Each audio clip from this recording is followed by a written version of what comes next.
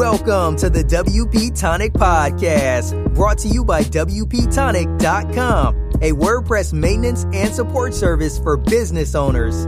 We talk to the leaders in WordPress, business, and online marketing communities, bringing you insights on how to grow your business and achieve success. Welcome back, folks, to the WP Tonic Show. This is episode 360. It's our roundtable show that we do every Friday at 8:30 Pacific Standard Time.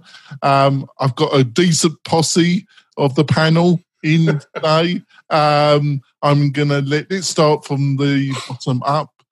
Sally, would you like to introduce yourself quickly to the new listeners and viewers? Right. My name is Sally Getch. I am the organizer of the East Bay WordPress meetup and the human attached to a couple of cats that really like photobombing the podcast. Of course. And John, would you like to quickly introduce yourself? John Locke, a.k.a. Lockdown of Lockdown SEO. So there you go. And Morton, would you like to quickly introduce yourself? Hello, I'm Morton from LinkedIn Learning. I'm back. Guess who's back? Back again. Back from for many weeks. Back from Norway. He's been travelling to Norway. I actually lived in Norway for over a year, actually.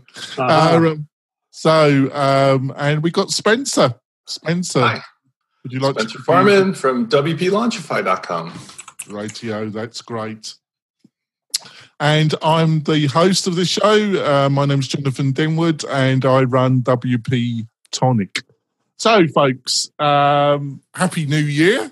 And we get into the stories. So, number one story, WordPress governance project flagged as unsanctioned. So you're unsanctioned.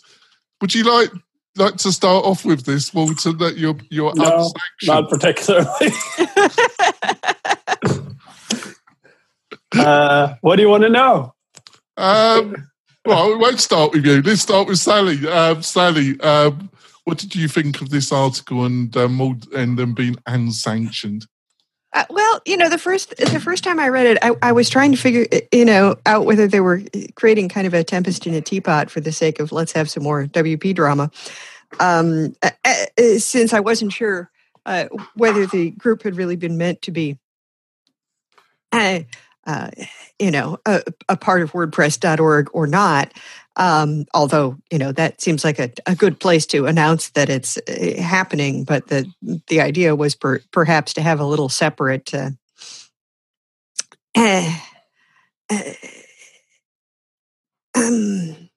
accountability, vision, involvement. Anyway, the article itself seems fairly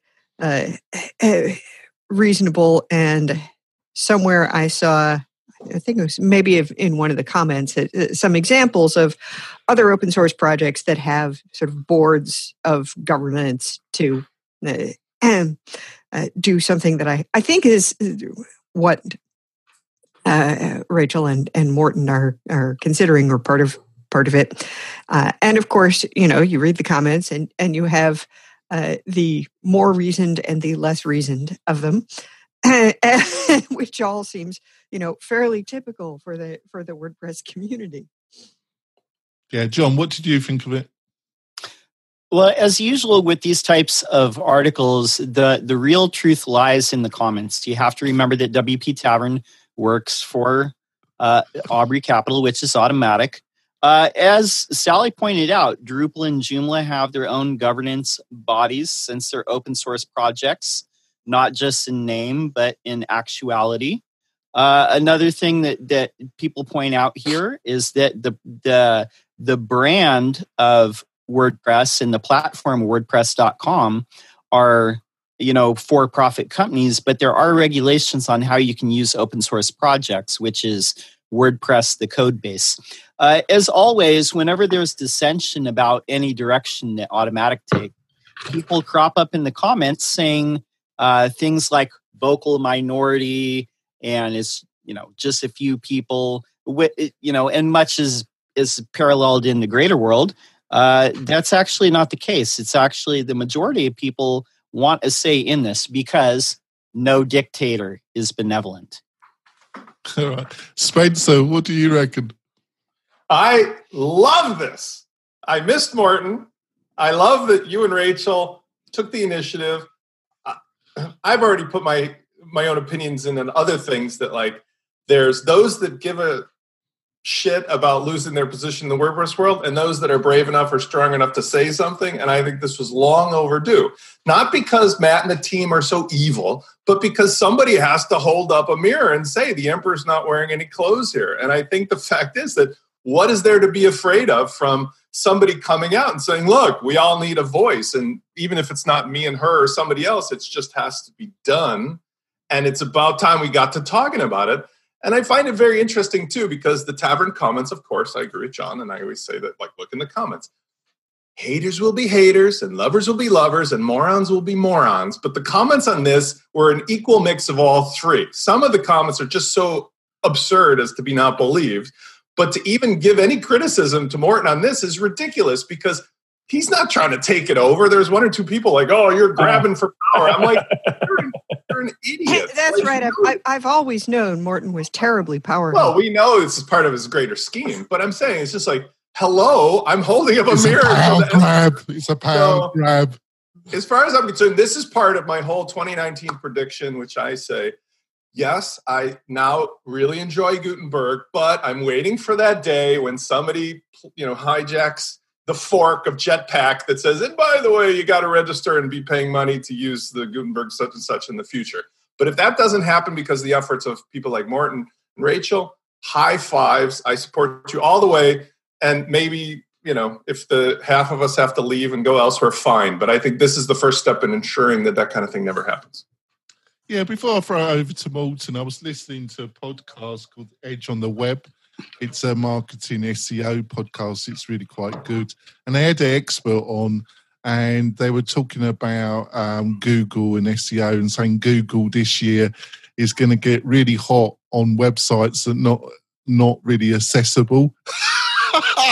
And I thought myself, oh shit. And they were singing the praises of WordPress, and I think they're a little bit out of date. I was going to email them. The accessibility problems with Gutenberg are for creating stuff, not for looking at it.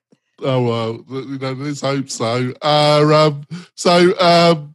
Yeah, I kind of cringed when I heard that. Bolton, what do you reckon? So, did you read the comments? Of course I did. And I had a good laugh when it's like, Morton and Rachel are trying to take over control of WordPress. I'm like, sometimes you didn't even read the title of the article. You just left the comment without any research at all. And the guy that comments, that responsive is like, I don't think you understand any of this. Maybe you should read the article. Sarah did a great job summarizing the entire story. I think it's interesting, from a journalistic perspective, when you read it, you can tell that the unsanctioned part came in later. So she wrote that whole thing, and then she probably just added that component to it because it happened the day before she published. Background story, we announced the WordPress governance project at WordCamp US in a talk titled Moving the Web Forward with WordPress. The thinking behind it is WordPress is has such a large footprint on the web that when we do things, it actually sways the web. Whether or not we intend to, it doesn't really matter. That's what happens because of how the web evolves. So we need to be, one, very conscious that every time we make decisions on behalf of for WordPress, we're actually making decisions for the web. And two, it's ridiculous that we're not part of the conversations about how the web is governed and how the internet is governed, because we're such a large presence, and our absence in those conversations is detrimental to political efforts within the web and internet community. And more importantly, our lack of participation means that we are an easy target for people who have agendas to shoehorn things onto the web platform. Now, to be able to take part in these fora and actually be the will of the WordPress users and put forward policy about what WordPress wants to do, we first need policy about what WordPress wants to do. And to do that, we need governance so that we can actually formalize policy, appoint people to go and do things. Now, the way this works right now is WordPress is represented in some fora around this stuff by people appointed by Matt Mullenweg who are told by Matt Mullenweg what to say, and they go out and do that. This falls well under the umbrella of a benevolent dictatorship, and it means that the will of WordPress is actually the ideology of one single person, and the governance project wants to not replace Matt as the leader of the WordPress project, but create a system where, first of all, he has someone to turn to get valid information about these things to help form policy, rather than just people he selects, that the community can bubble up information to him that he is aware of. And secondly, that we formalize the structures that already exist within the WordPress community, so it's clear who makes decisions, when those decisions are made, where they're made, how this all actually works, so that we don't end up in these endless conversations where no one actually is in charge, and you get stuck in people basically arguing about things and no one ever gets anywhere because there is no structure to the system. So decisions are never made. Like there are several tickets that are sitting in core right now that have been open for years that are stuck because no one has the power to make a decision. So they just endlessly cycle along the same arguments over and over and over again, but nothing ever happens. Now, there's an ideological rift here, which is Matt has a very specific idea about how WordPress should be run, and he truly does not believe that there's anything that anyone else can input to that idea that the community can input that would change that way of doing things. I believe that once we propose a model, we can sway him into saying that, oh, maybe there is something the community can contribute to this. There's also a bunch of questions around, should WordPress be part of all these discussions about the open web or not? If WordPress should not, why is that? Because currently the policy is no, we should not be part of this.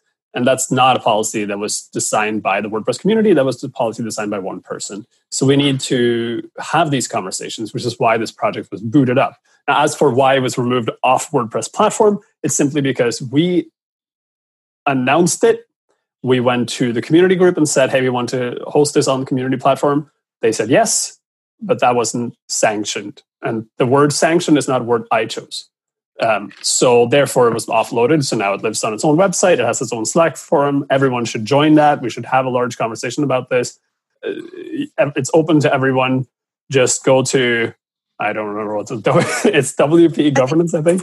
Yeah, I think that was it. I just signed up for it last night. Yeah. Go wpgovernance.com and all the information is there. The first meeting is on Tuesday. Unfortunately, I won't be there. I'll be on a plane.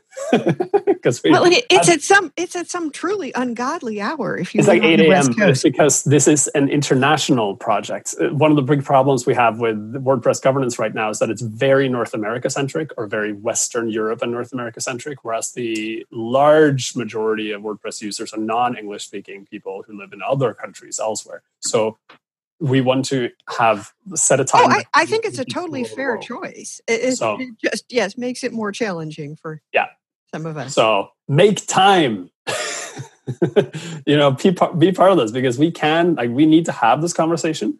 Whatever the outcome, the conversation needs to be had about how this should be done. It's also really important that we start thinking about how we would like to see decisions made within our community. And this goes down to very simple things. Like, for instance, we have no way of enforcing codes of conduct currently because we don't have any policies within the WordPress community. And creating a WordPress community code of conduct is not possible because the only policy we have is democratized publishing, which isn't enough for a foundation to present a code of conduct. So one of the things that we need to do is design policy around democratized publishing, as in, what does that mean? And to do that, we need to have a decision-making structure so that people can say, these are our proposals, and then we know who makes those decisions and how those decisions are made. And to do that, we need to have a governance structure. So it's very much like, if you want to get here, you have to do all these other parts. Otherwise, you can't do any of it.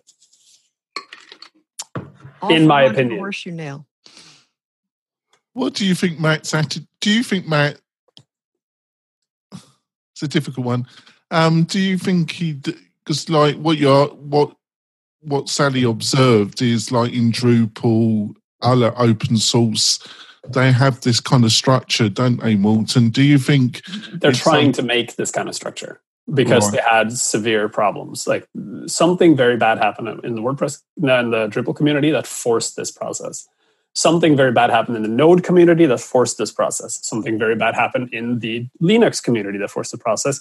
And I think we're getting a message about human nature here. Yeah, like the lack of governance in large open source projects becomes an issue at some point because a single person cannot oversee an entire project and cannot foresee all the situations that may occur. And at a certain point, you need policy and you need enforcement of that policy within a community. What we're trying to do is say, we can actually do the work before something terrible happens or before something unforeseen happens so that we don't end up in a situation where this gets forced upon us. And one of the things that are terrible or unforeseen might be something like an accessibility challenge to WordPress core, or a GDPR challenge to WordPress core, or another privacy challenge to WordPress.core, or a privacy challenge to the web as a whole, where WordPress needs to be part of the conversation of how we want things to work, so that government entities don't go to corporations and ask, how do corporations want it to work? The corporations say, open source is evil, ban it, and then we're screwed. So it's like, yes, everything has worked fine so far due to privilege and luck and a bunch of different things. That doesn't mean that's the model we should build things on. We need to actually do this properly so that we protect ourselves and our users from a future where decisions are made on our behalf that negatively impact the people who use this platform. And to do that, we need to be part of the conversation, which means we need to have policy, which means we need to move beyond the we don't need to take part in these conversations because we just do what we want and everything is fine. And that's where we currently are. Actually, I hope Matt actually attends the meeting and puts his stamp of approval on it.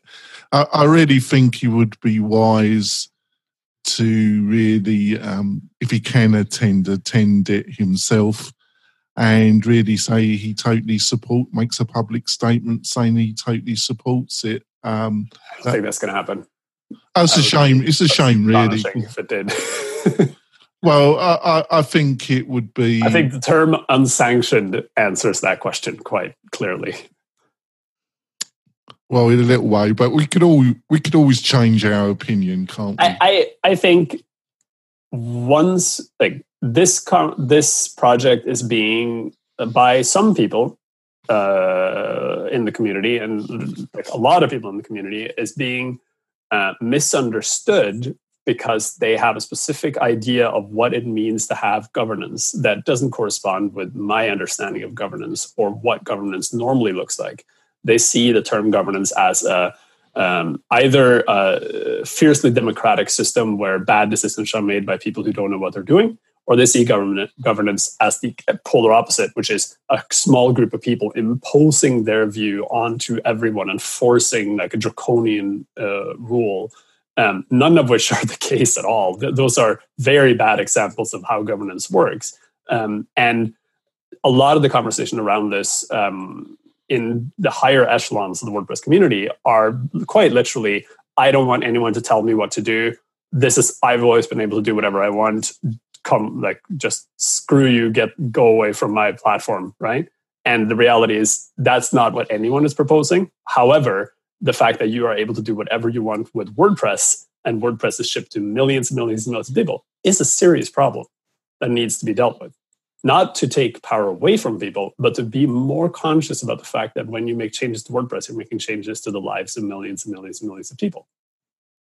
So, just to finish off, do you think, I'm not sure about this, do you think Matt has a kind of libertarian kind of attitude to things in general? Does he kind of... I can't speak to Matt. No. You have to ask him. Oh, yeah. I wish I would. I can only say what I see, but I mean, I'm not going to interpret his actions. He doesn't really say much about this. right? He doesn't really talk about this at all.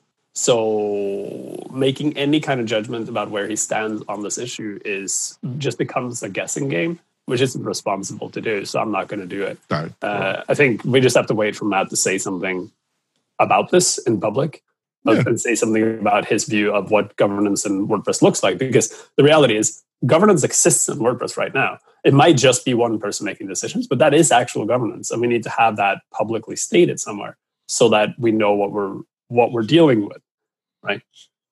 Yep, I think. On that note, I have to leave. I have to drive my kid. Yeah, sure. Thanks for joining us, Morten. It's much appreciated. Sorry, I didn't just drop in to talk about this. It's just no, totally understand, Morten. All right. See you soon.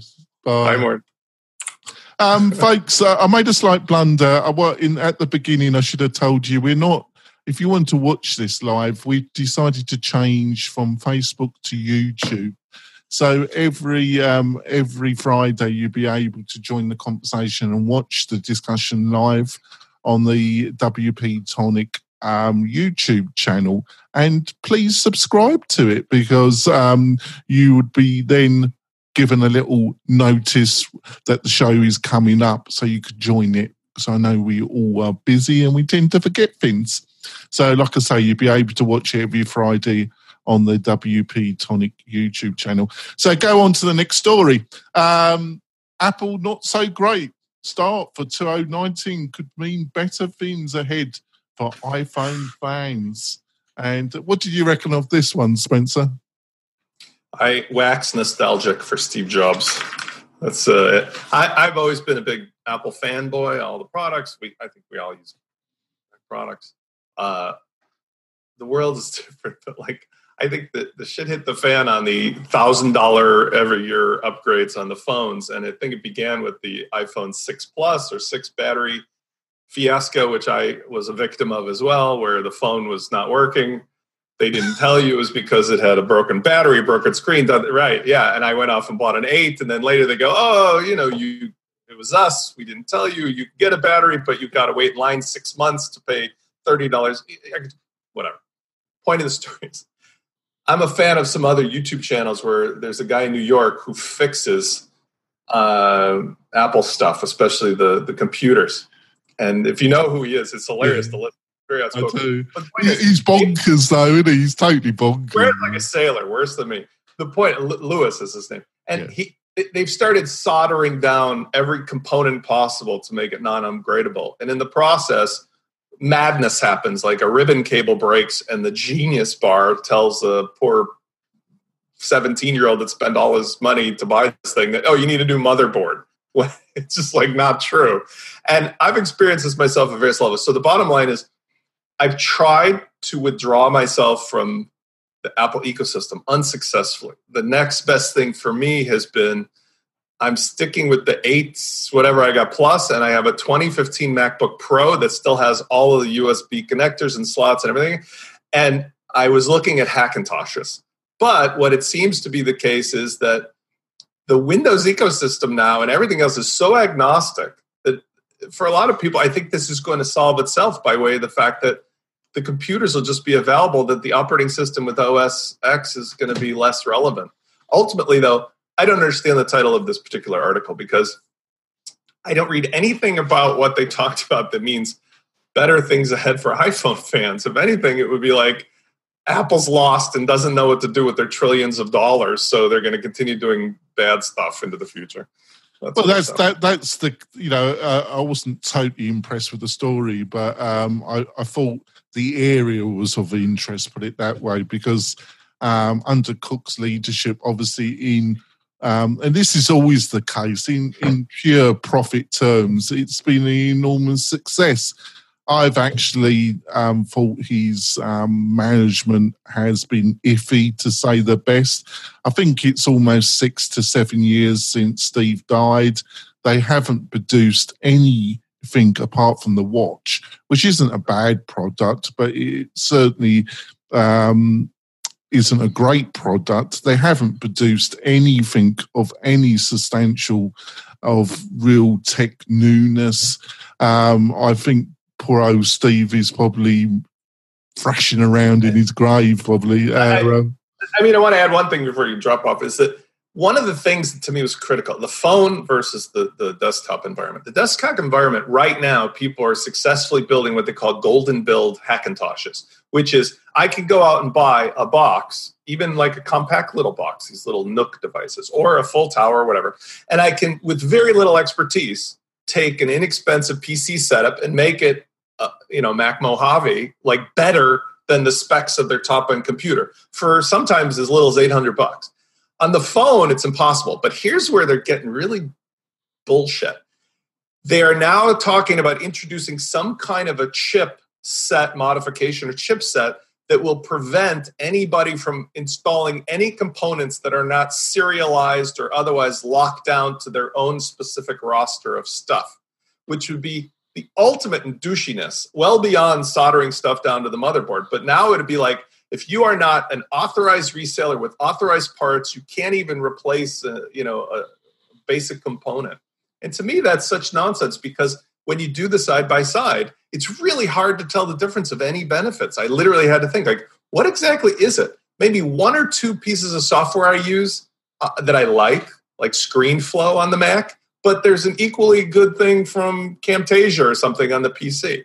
Phone, same thing. I like that I can do the text messaging through iMessage, and all my pals on iPhones get it. But otherwise, it's like, so I think they're making a big mistake here, because if their whole idea is that they're going to lock everybody into this high-priced nonsense in the future, I don't think that's going to work when there's alternatives.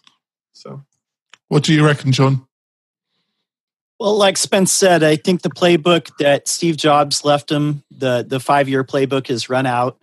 The phones, $1,000 for a phone is too much for a lot of people. All they're really upgrading is the camera in each phone, which, I mean, that's fine. But I don't think people are going to be upgrading every year anymore.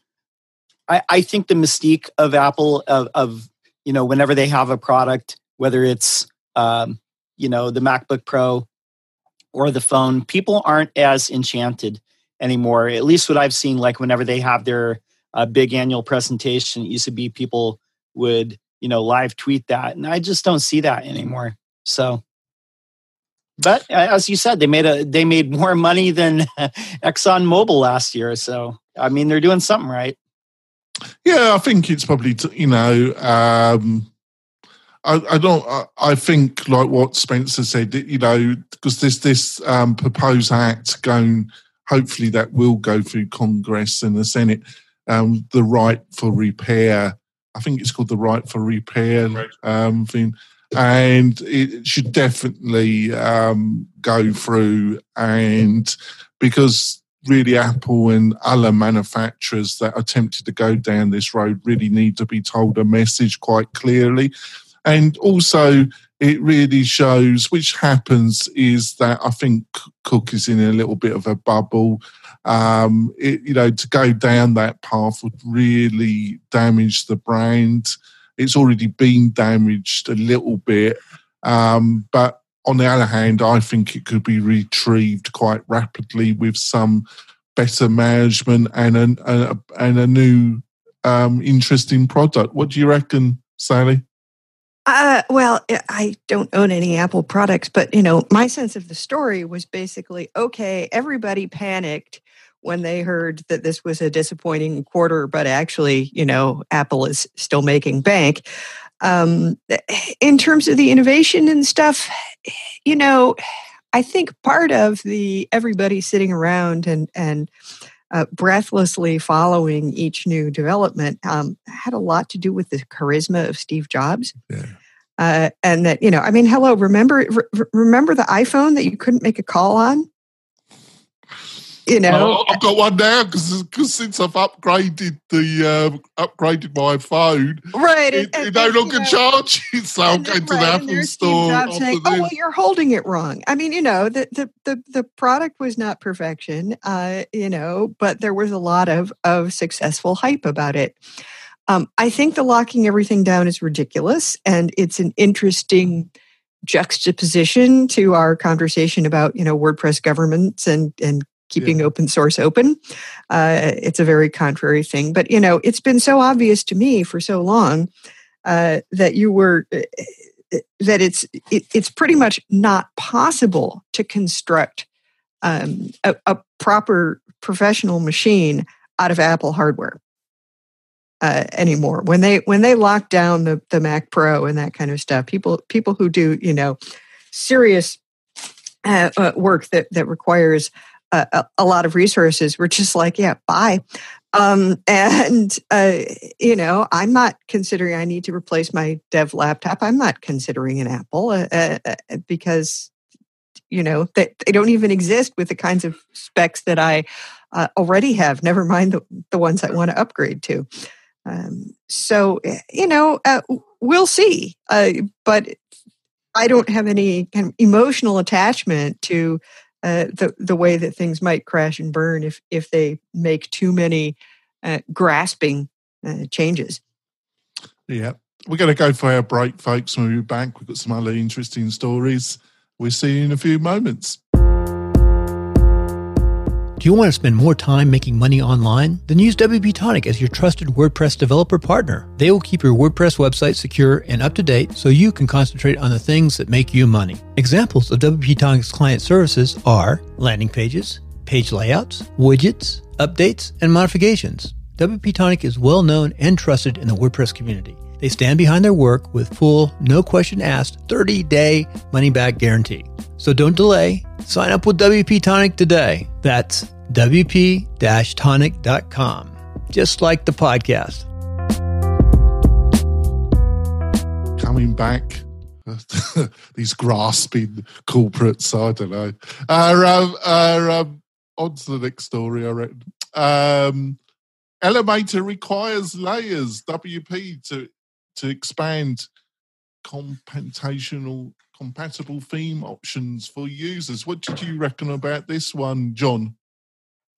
Yeah, this is a bold move. Elementor is really taking charge in the page building space. And by the way, even with Gutenberg, I don't think that page builders are going away anytime soon. I think there's, several more years of Beaver Builder and Elementor and all the rest doing quite well. This is a big move. And the thing that's noteworthy about this story is there is a convergence of events that led Layers to make this decision. For one, they were kind of restricted in promoting their product in the WordPress.org theme repository because they had to make it a hybrid product, a theme with plugin-like features, because you can't do the cross-selling. You can't make it like Envato on the theme repository. But with this latest Gutenberg change, they decided to throw in the towel and sell it off. And ironically, I'm seeing not a lot of people, but I'm seeing some people that are making similar decisions in product and service-based companies doing the same thing. Gutenberg is, influencing them to seek other directions. So best of luck to the Layers people. I would love to see what entrepreneurial thing they do next, and congratulations to Elementor. I know Ben Pines is a friend of the WP Tonic show. I think he's got a great product. Yeah. What did you reckon, Sally? The thing that caught my eye is they got over 1 million installs of Elementor Plus, don't they?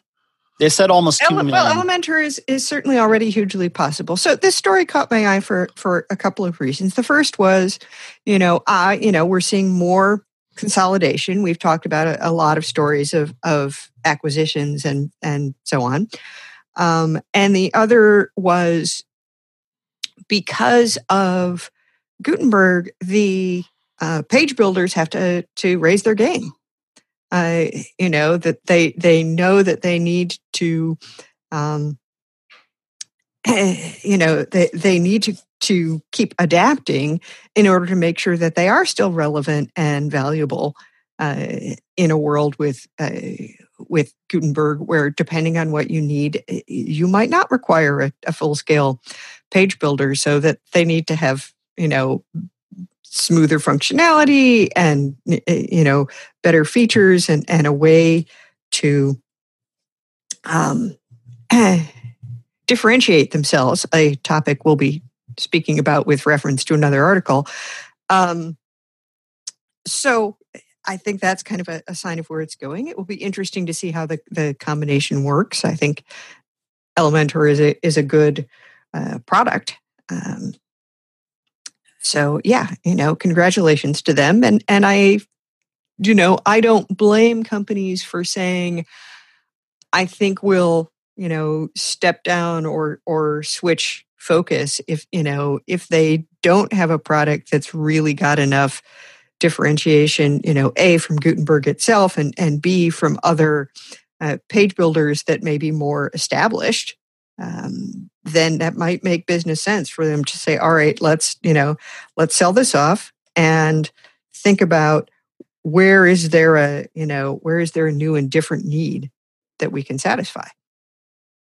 So it's kind of, Spencer, it's kind of linked to our conversation last week, because I noticed that Adam from WP Crafter had a video about Elementor's got a pop-up add-on, or they've added it to the plugin so you can do pop-ups quite effectively. It's kind of linked to our conversation. I'm not sure, do you think Beaver Build and even Divi, do you think they can compete with this juggernaut that seems to be just getting bigger and bigger, really, doesn't it? Juggernaut being what? Elementor. Elementor. Yeah.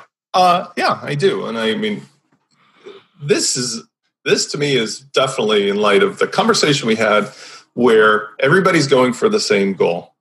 It doesn't matter if it's on the marketing automation end or if it's on the visual builder end. The thing that people want is what all these companies are trying to do. So you look at Layers. Layers has 300,000 people. They're reporting now, Ben Pine saying they have 2 million active installs. Not all of them are paid, but there's 55 employees. If you can afford to have 55 employees, it makes perfect sense to buy a company where the two founders have said, we're not going to win. We give up. But we have 300,000 people on the mailing list.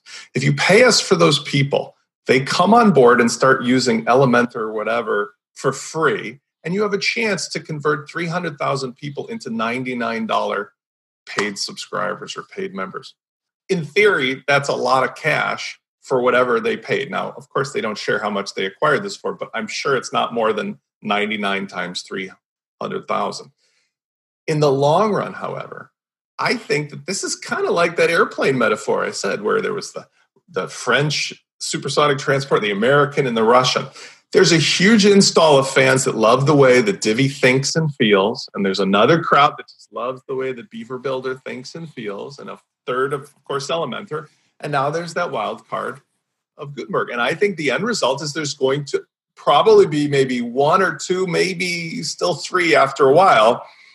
But there's space. That pie at the end of the rainbow will be, all of these will live in harmony. So somebody just picks which of these they want to use. And there's a huge install base of WordPress today, and there certainly will be in the future.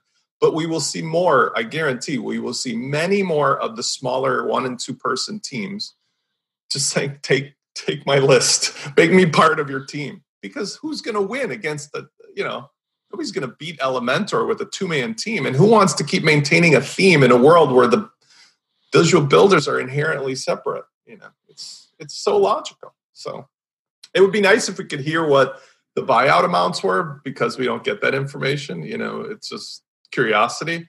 There's a guy like Nathan Lotka who talks about SaaS companies. He does a podcast and he grills people to tell it, what's your revenue? What do you make? How much you get in it? And he gets them to tell them the numbers. I wish Nathan Lotka would get in the WordPress space and start going, how much did you sell this for? How many users do you have? What's the churn rate? But we'll never probably know.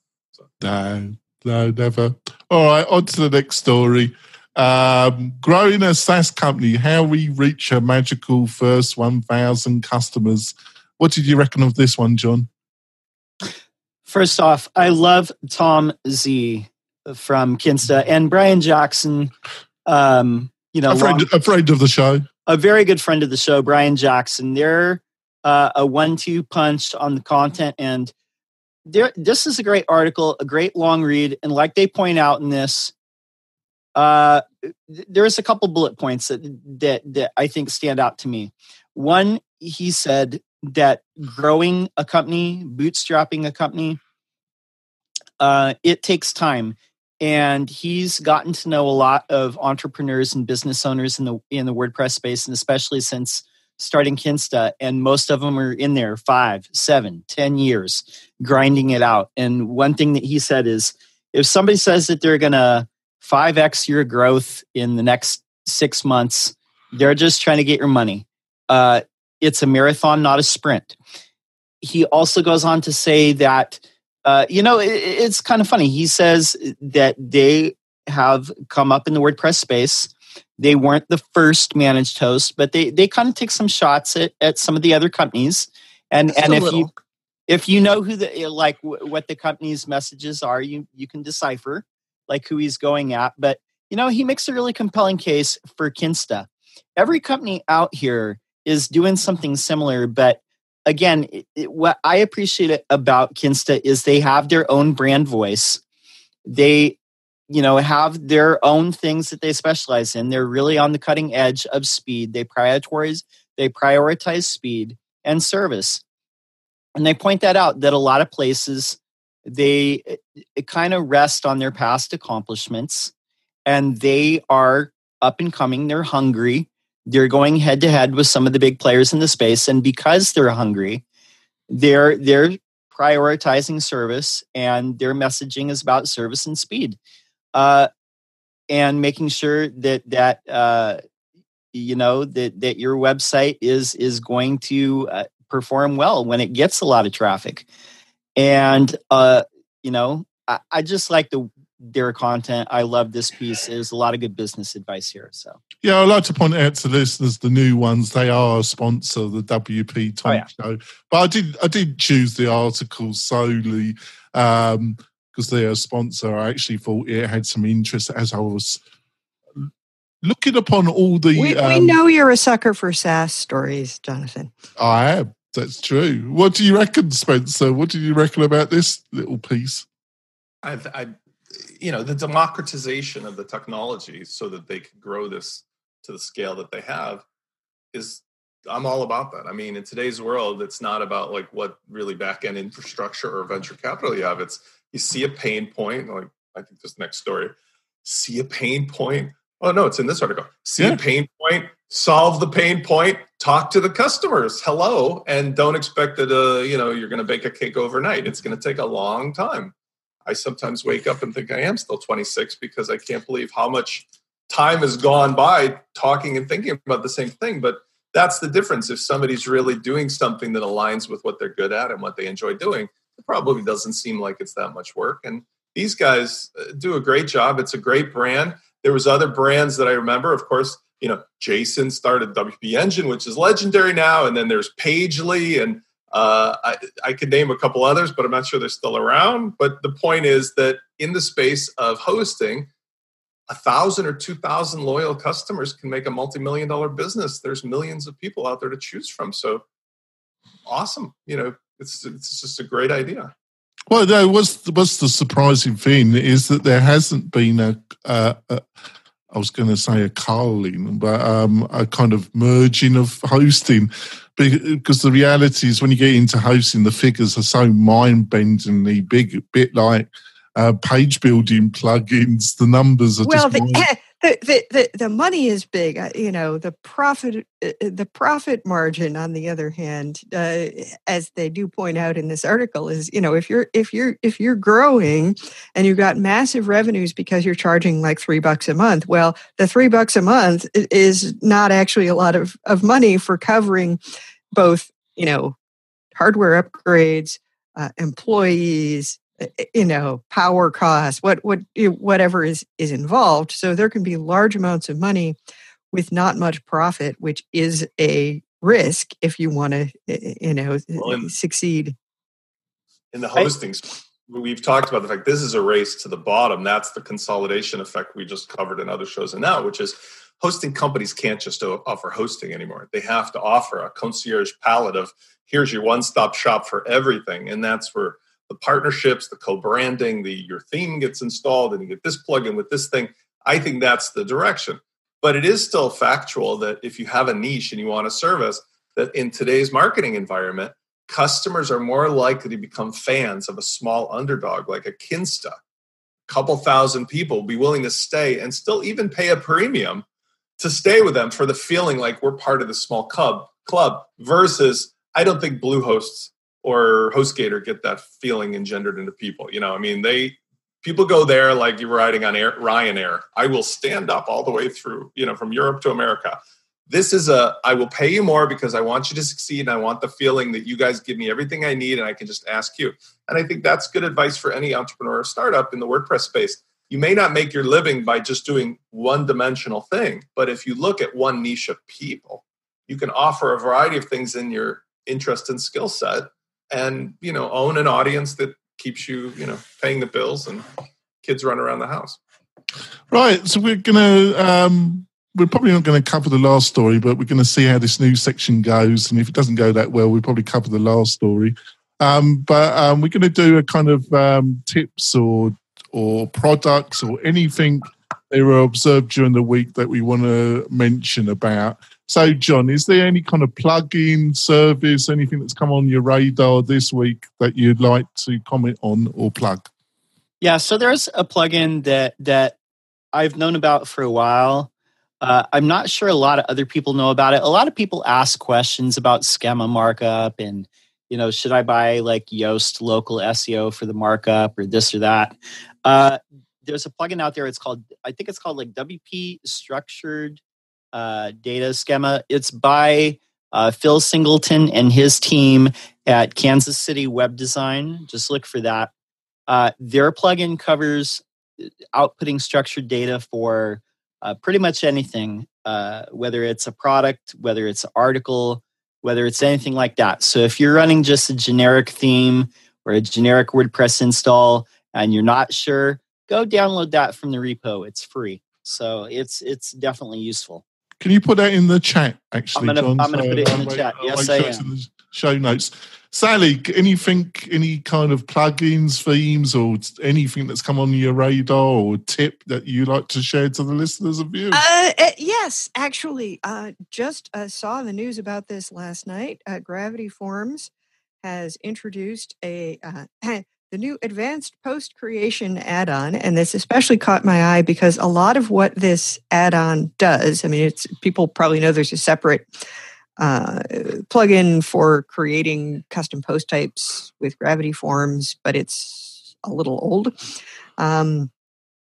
But I spent many hours this past year in trying to do some of the things that this plugin does. Make sure it works appropriately with custom taxonomies. Make sure it can set a featured image that also gets loaded into the media library and can be used elsewhere.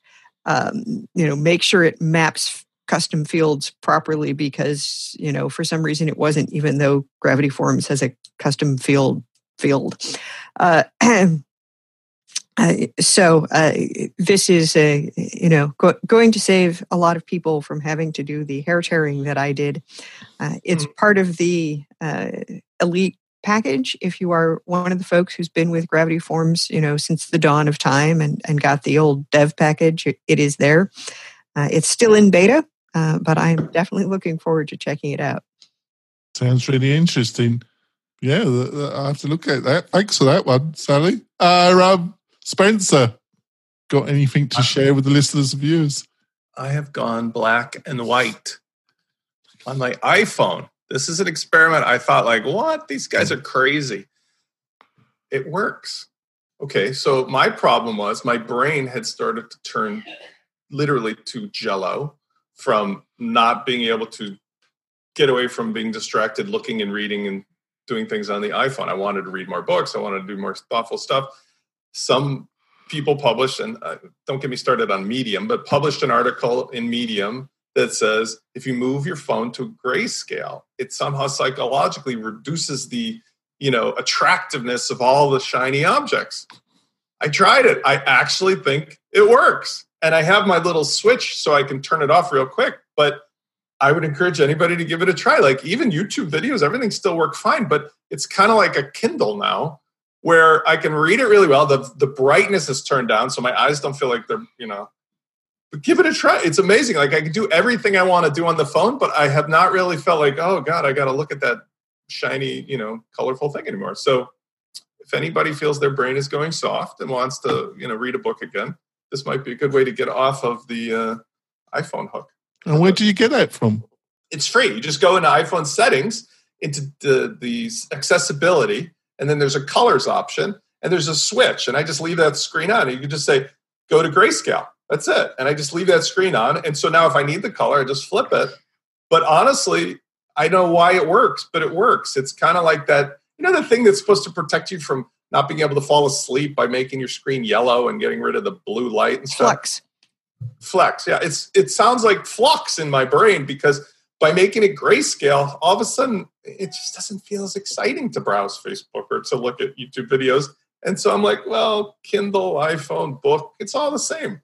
And I don't know, at least maybe for right now, I'm hooked on the idea. So worth checking out. If you feel like I do, that'd be a good resolution for your year is to use your phone, but not necessarily feel like every moment, what's happening on my phone? Yeah, I think that's a great one. That's a surprising one, actually, but I think you got a great thing. I've got a little tip. If you're looking to do podcasting or do more work on YouTube, I promote yourself a bit more in 2019, and you want to know how you get started, he's been on the show, but I think his YouTube channel and the resources, and also I was quite impressed with him as an individual, is Sean Connell of Think Media and his YouTube channel. And if you want to know about the equipment, the techniques, about live broadcasting or building a channel, I think that's a really great resource and a reputable resource for getting a lot of free information in one place about that particular subject. So I would go to Think Media's YouTube channel and Sean Conrad. And he was on the show about before Christmas, about a month before the Christmas. And it was a great interview. So I would suggest you go and listen to it. I don't normally re-listen to my interviews because I think I do a terrible job. But I re-listened to that, and he's just a great guy, actually. I was really very impressed with Sean. I think that was a good thing. I think we continue that. We had some good tips there. So, Sally, how can people find out more about you and what you're up to? You can find me at wpfangirl.com or at eastbaywp.com for the meetup. We are looking for speakers for 2019. If you are in the Bay Area and have a terrific WordPress topic to present on, get in touch. I am at Sally Getch on Twitter in most places. You can find me if you can spell my name. That's great. And John, how can people find out more about you and what you're up to? You can find me at my website, which is lockdownseo.com. And I also have a YouTube channel. Just search hashtag LockdownSEO. You will find me. And Spencer, how can people find out more about you and what you're up to? I'll be working at Cambridge Analytica. They need a new attorney. Oh my God! Talk about the dark side. Oh my God! Oh, Father. Or at wplaunchify.com or YouTube name is WP Launchify. That's great. And if you want to find out more about WP Tonic, look at past interviews. We've got fantastic post resources about if you're looking to become a e-learning entrepreneur in 2019. We've got tons of resources on the WP Tonic website. We'll see you next week where we're hopefully going to have another lively discussion and another great panel. We'll see you next week, folks. Bye. Bye. Thanks for listening to WP Tonic, the podcast that gives you a spoonful of WordPress medicine twice a week.